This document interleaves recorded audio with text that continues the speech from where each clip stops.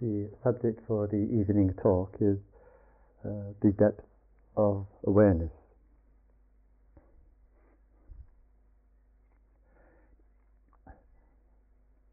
We notice within ourselves that there can be a particular area and focus of interest. And this may vary quite considerably from one person to another. And it can often be rather difficult to know and understand why or how something generates an interest for us. And yet the circumstances come together, and we find that a considerable number of the hours of our life do enter into a particular area or field of interest. We concentrate on that particular area, and we might well find, of course, that we give a considerable degree of our very life to that which holds a strong and abiding interest for us. And so we might say, in everyday conventional way, that there is an awareness of something. It's touched one in a particular way, one's focused on it, and generated an interest, an awareness, and followed it through and pursued it. There are plenty of situations, of course, where we have some nominal degree of awareness. We say to ourselves and each other, well, I'm really aware of how useful this is, whatever it is. And we have an interest to follow it through, but we never actually make the leap or the step from that which we have some awareness of, some appreciation of, but don't seem to have the energy or the focus or the motivation or whatever else is required for that awareness to grow and develop and sustain itself. So we could call that a kind of superficial awareness, a nominal appreciation. And as we know, that could be with regard to things which are so-called good for us, yet still just an awareness of no action to follow. And in other aspects, there's an awareness, and that might happen, particularly if we're thinking of work, simply because at some earlier point in our life, we found that we could do a particular task a bit better than the other ones. And because we seemed to be a bit better in one area, we followed it through. We got some recognition from it, maybe through teachers, or through exams, or through recognition from oneself. And one said to oneself, I can do this, I'll follow it through. And thus awareness and our focus, an area of interest, can carry itself quite some way. But that area of interest and focus in our life can change, either through outer circumstances. We live in a period of unusual insecurity, and as it's often said in the secular world, the insecurity applies to the blue-collar workers, the white-collar workers, and the pink-collar workers. I didn't know until recently they were called pink-collar workers, but so there's a world of insecurity, and one of the favorite euphemisms of the contemporary world that we live in is downsizing, which is a kind of a way of saying we don't want you, you're out. And all of that generates more uncertainty and insecurity in the climate that we live in. We have situations where people who are self-employed, often doing important and valuable work for the health and welfare of the individual and others, and finding that there are fewer and fewer clients in a situation where emotional well-being, mental health and physical well-being matters less than making ends meet. So things which some of us would regard as a necessity get to be regarded in economic climates as a luxury. And then people in self-employed doing useful work finally can't find the work, don't have the clients. So when there's a change going on in the outer, it does affect the kind of awareness that we have. And instead of awareness of continuity and security, the awareness can suddenly change to discontinuity and insecurity. And that contrast can be quite dramatic. And it's not that one has changed one iota inside of oneself, simply the outer circumstances have changed.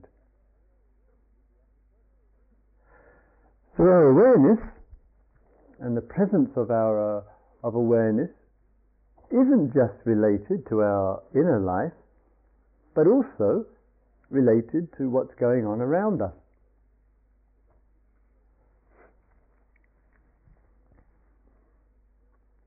Quite often, when we take a step, we have an awareness of something, we want to follow it through. It can mean, as was pointed out in a small group today, it can mean that from that point of awareness, things have to change from within. And that might express itself in the movement away from the old and into something new. And that transition from the old to the new can be sudden and dramatic, and in some cases, even though all the thought says something needs to change, I need to let go of this, or him, or her, or the city, or whatever the holding pattern is all about, and I need to start up something fresh. Common thought, especially in our kind of circles. And we can be in the mind state which drags it out until retirement. Wonderful idea. I have an awareness of my potential, awareness of what I could do, or what I could offer, or what I could generate, or what I could create, or what I could be. The only thing that stops me is this, and this. It's called children for some people. It's called money for others. It's called debt for others. It's called childhood patterns for others. It's called addictions for others, or whatever. And each and every one of them do have to be recognized and acknowledged. But how easy all that which is called the past, which is holding us from potential, from a deepening awareness, becomes the reason not to act. And we have tremendous conviction that this, whatever it is, does stop me. And we give it tremendous authority over our lives. We believe in what stops me with great faith. We'll put New Age language to it. Well, it's my destiny, really. I shouldn't go against my karma. The popular one. It's my fate. I chose to be born in a family like this. Whatever it might be. And it's all a little bit of extra reasoning, a little bit of extra religiosity, so to speak, to maintain the status quo of the past. To give the past an authority which we won't give anywhere else. And so the depth of our awareness is related to the past and the strong holding pattern which goes along with it. And as much as we hold to what was, we become fixated in it. So we drag out the fixation in a few months, in a few years, in the next lifetime, because this lifetime won't be short enough to drag it out, whatever. And all is giving support, because the core issue is I'm afraid of change. That's the core. I'm afraid to change, and holding seems more familiar rather than change.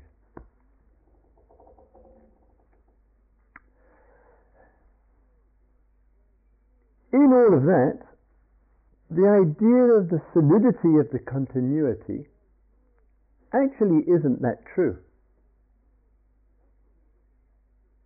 It really isn't that true. And there are plenty of moments, even in the extraordinarily neurotic, obsessive, addictive mind, which has a break from it. One might think, well, the break only comes in deep sleep, or whatever, but actually the mind can't sustain the intensity of those addictive patterns. And the moments when it's not occurring is quite often overlooked, and the view of oneself is, I am an addictive personality. I am a personality trapped in my past. I am this, and I always will be this. And all of that picture and image, as I say, it arises. There can be a lot of conviction about the viewpoint, but actually there are plenty of moments when there's no relevance to it.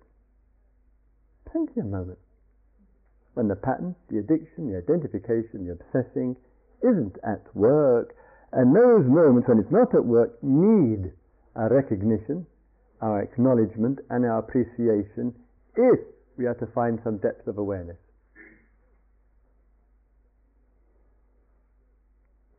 So, as the old teaching said, as the Buddha himself said, very wisely, and he did say a few wise things, he said, one is aware of what is present, and he said, one is aware of what is absent. And the experience of and the recognition of the absence of, in this case, the addiction, the power of the past, the problems of one's day-to-day life, the experience of and recognition of the absence of matter a great deal, because they clearly, experientially disturb the belief system. And one can't say, I am an addictive personality. One can't say, I'm an obsessive person. One can't say, I am trapped in my karma, or whatever, because one knows the absence of, and the experience of, and the recognition of that matters a great deal, because in the recognition of the absence of, we can go deep into the depths of awareness.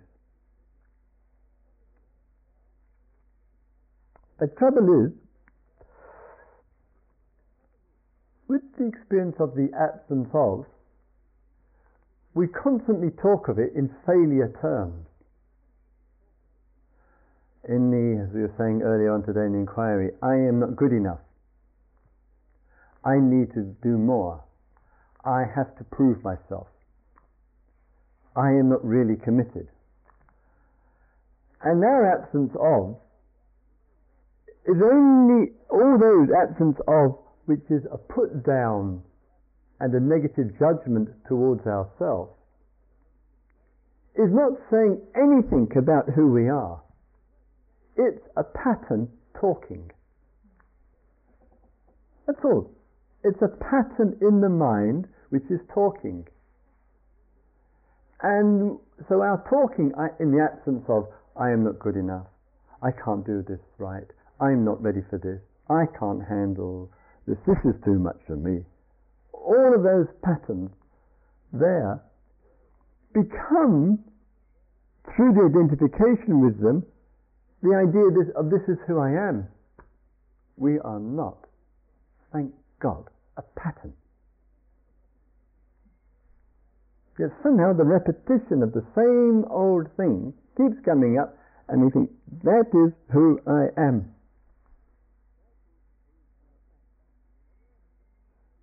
And on that we have our misery, our anguish, our disappointment, our grief, our sorrow, our suffering, our confusion, our despair, thinking that who I am is a pattern of what is missing, of what is not good enough, or whatever.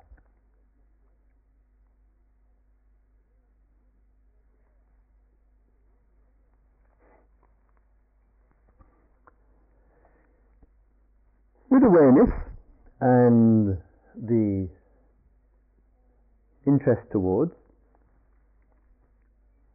one of the ways that that might occur is one has an interest in a particular field or subject matter. And what can be useful and common in that, of course, is the recognition that the place of experience and knowledge together play in deepening our awareness. The place of experience and knowledge play to deepen our awareness. And in the latter, that is knowledge, I'll give you a small example of what I mean here. I remember talking some years ago to a person, and she said to me, she's at university, and I asked her what she was studying. And she said she was studying French. She's at an English university. It's not desperately far to go to France. And she was studying at the university. And I couldn't quite work it out, the logic. And I said, surely to really know French, wouldn't it be better, quicker, more effective, and more significant to go and live in France? Wasn't that, that was my kind of logic, that the actual experience of would enhance and increase her knowledge and understanding and fluency in the language, because she would be obliged to have to speak French morning, noon and night, read French morning, noon and night. And in those days, I think they may have changed a little bit, but in those days the French people told me made a point of not speaking English to the English. And well, why not? And quite often the English make a point of not speaking to the English anyway, but that's another story. So sometimes the knowledge begins to matter, and it can be at the expense of experience. And she said, well, if I go to France, it won't be the same, because I want to work in a corporation and I've got to have a qualification for it, and I can get that through the university, and I can't get it through living in France. So I only go to France during the summer holidays, etc., etc. All good reasons or rationalizations, however you think about it.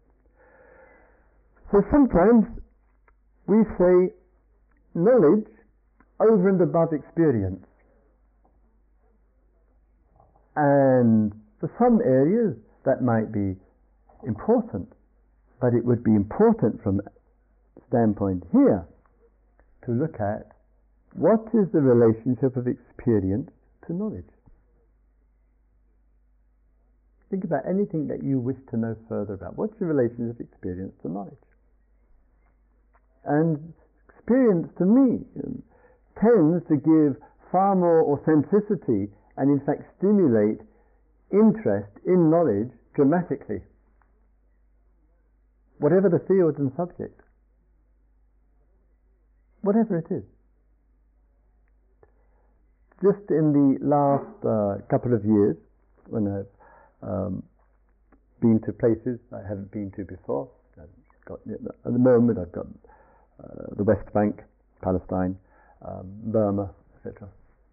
And just through going there, even though I made a point of reading about those places, trying to have some intellectual familiarity with them, had some preparation before arriving there, But as you know too, nothing compares with experience.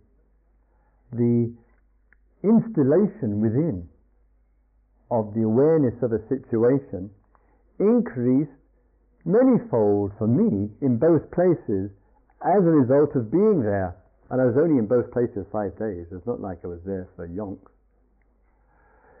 So somehow experience running through eyes, ears, nose, tongue and touch, through the senses, an experience of that awakens something which gives greater interest to the input of knowledge.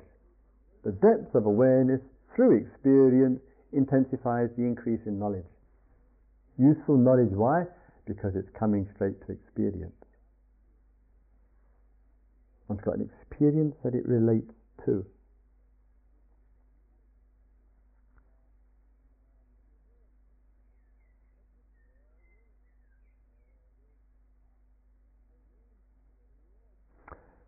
I was just speaking to a person, and God, I forgot the what's that extraordinary painting that's in the National Art Gallery of that woman's face? What's Mona Lisa. Thank you, sir, for your great knowledge. And a friend of mine was going through a very, very difficult period in her life. Quite confused, she said, and just didn't know what to do or where to turn. And she needed to get away from the city where she was. And she came and went to the National Art Gallery. And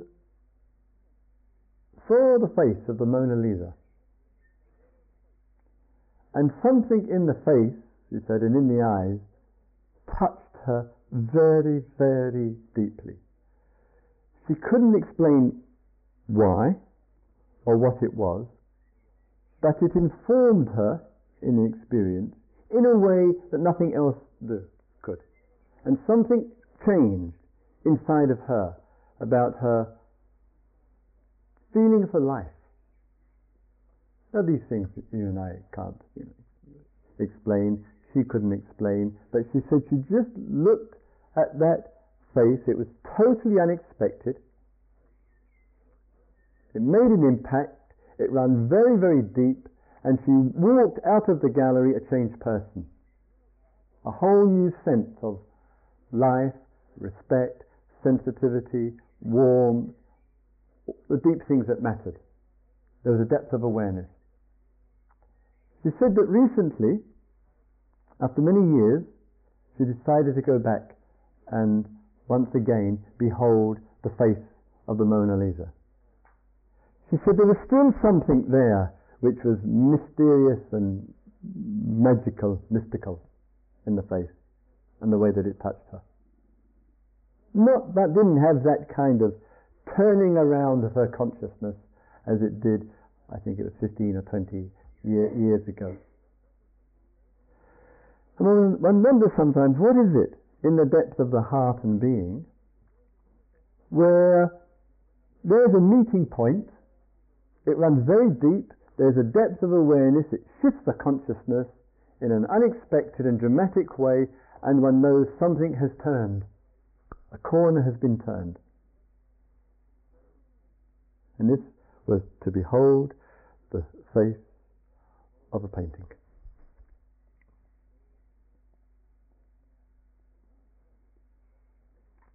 In these kind of circles,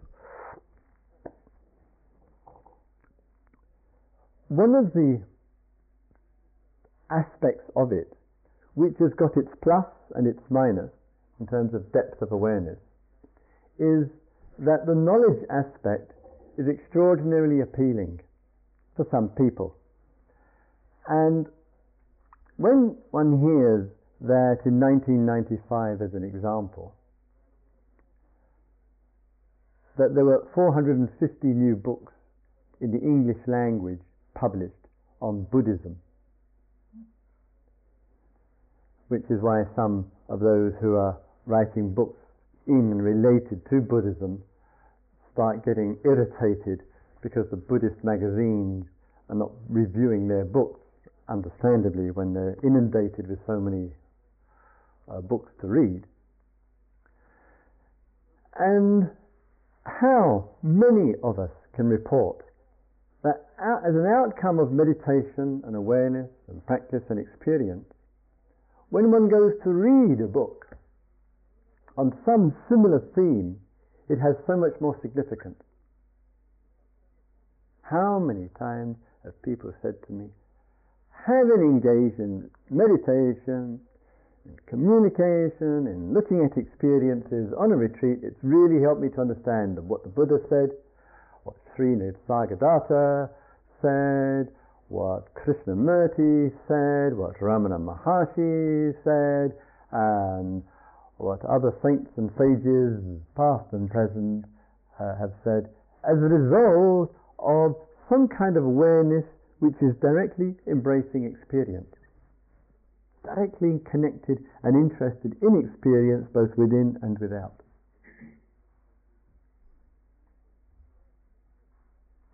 And the Buddha commented once, he said, I think I've got it pretty well perfect here, he said, those who only study the sutras, that means the text, spiritual text, and do not practice, cannot be said to be a follower of the Dharma. Not a follower of mine, he wasn't a guru walla, thank God. But those who practice, they can be said to be a follower of the Dharma. But those who just study, those who just go to texts, cannot be said to be a follower of the Dharma. This was, of course, I think, completely forgotten by huge numbers of monks. And that kind of attraction for the books, for knowledge, at the expense of first-hand experience. And you and I, hopefully, should be able to know and see well and clearly who is speaking from their experience and who's got an intellectual understanding, intellectual knowledge. There's a different quality in the authority, as we know. Having said that, in the world of reading can make a very wonderful and invaluable contribution to the deepening of awareness. But the reading itself has to be a rather meditative, contemplative reading so that those deep themes can register very, very deeply.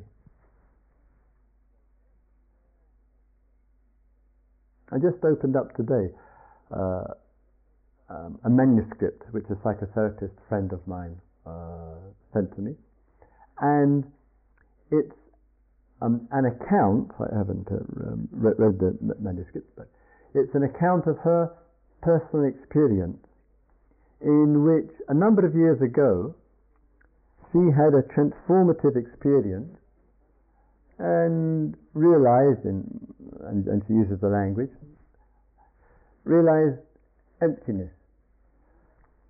And that emptiness of independent, separate existence, the emptiness of the ego, the emptiness of clinging and whatever. And the impact of that has stayed steady with her through the years. And I remember 2 or 3 years ago, she and I sitting and discussing and exploring this experience that she had and the outflow, the outcome of it.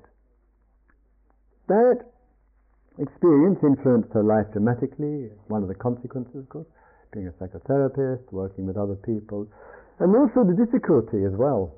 How does I, whoever the I is, as one goes deeper into the depths of awareness, how does I speak about that which is not of I? I knows things. It knows thoughts. It knows emotions. It knows body. It knows forms and shapes. It knows things in general. And the I, the self, the I, the me, is tied up and bound up with all of that. But certainly, supposing something really shakes up the inner life, and that whole world which human beings have agreed upon as being the truth of things no longer is the ultimate truth. And one sees the emptiness of it. And then one finds oneself in the conundrum, not an unusual one, of the I writing about the not I, as she is attempting to do. I haven't read it, and I'm curious to see how she handles the dilemma. With all credit to her for the exploration. So there's a depth of awareness which is related to, as I said before, looking at the past, making changes in our life, taking risks, watching the drawn-out patterns which resist change. There is a depth of awareness which comes through experience, so that the field of knowledge does keep relating to experience. I mean, is it any wonder this motley bunch of politicians and corporate leaders have no deep connection with humanity, with life, with the environment? Or what? Is it any wonder? School, university, or the office, politics, moving up the ladder on top of and at the expense of, this is what we get. Is it any wonder that there is a significant siphoning and drying off of compassion for sub-Sahara Africa? Gradually, systematically, but decisively, funds being withdrawn for those who are in awful suffering. A friend of mine, the Buddhist Peace Fellowship, working in the refugee camps there, just went through a nightmare situation there. Why? Head, theory, knowledge, a world of self-deception and other deception. Why? Lack of real experience of life.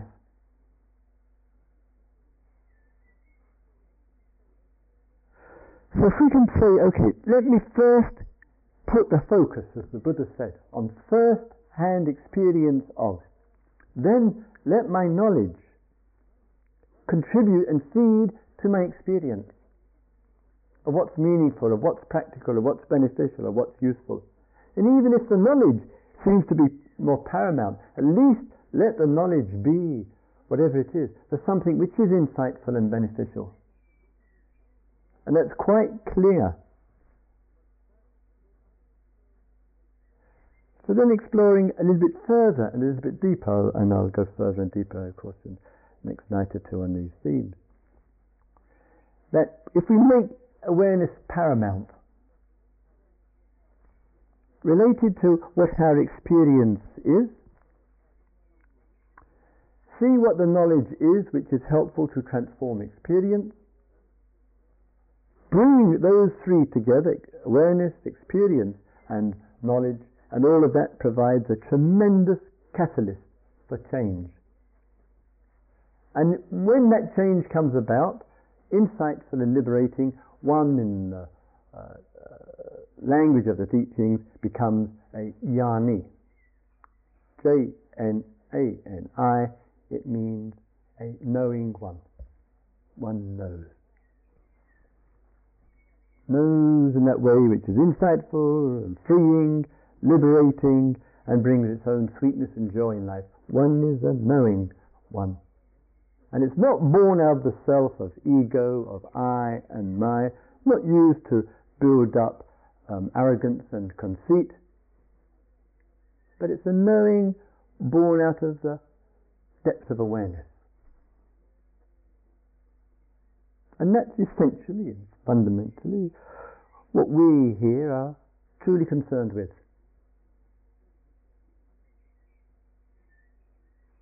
And that might be in our time here, through the communication, through the silence. Might be reflective moments. And we might need to be asking ourselves, where in normal circumstances does my awareness go? What do I find myself being most aware of? What's my relationship to that which I am aware of? What does all that inform me? What does all that tell me? What is to be realized there? What is to be known in that kind of insightful and freeing way?